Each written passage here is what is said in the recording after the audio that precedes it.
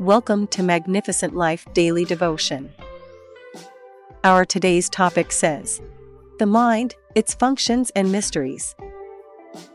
Our Bible verse of the day is from Romans 8 verse 6, which says to be carnally minded is death, but to be spiritually minded is life and peace.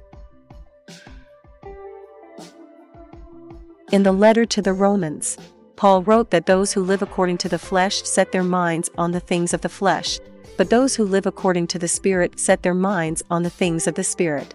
He says that the mind controlled by the flesh is death, but the mind controlled by the Spirit is life and peace. Paul clearly states that there are two very different ways of living according to the flesh or the Spirit. Those who live according to the flesh are controlled by their sinful nature, leading to death. On the other hand, those who live according to the Spirit are controlled by God's Holy Spirit, leading to life and peace. So, which should we choose? The answer is clear: we should choose life. Because the carnal mind is a mindset on fleshy desires, lusts, evil concupiscence, and every form of worldliness. It is a mindset on earthly desires alone.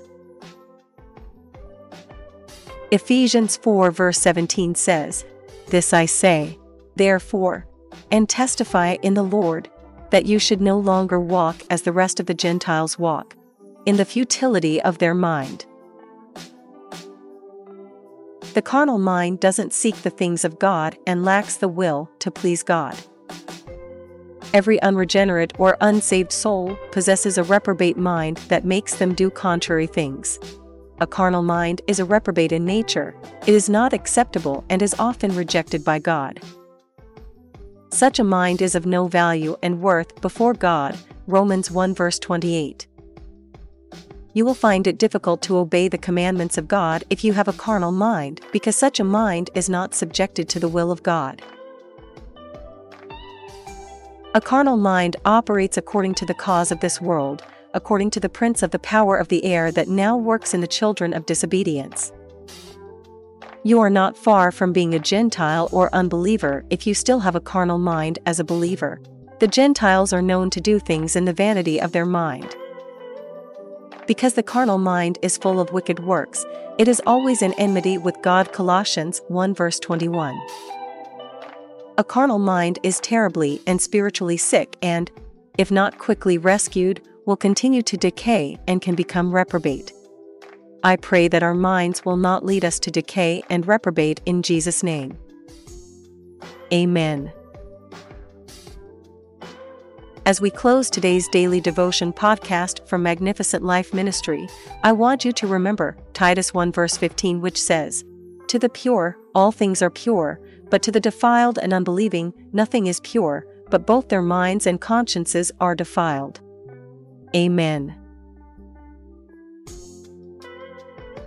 Let us pray. Father, Lord, deliver my mind from worldliness and fleshy desires in the name of Jesus. Father, Lord, purify my mind with your blood and let my thoughts be aligned to your word in the name of Jesus. Amen. Thank you for listening to today's daily devotion from Magnificent Life Ministries.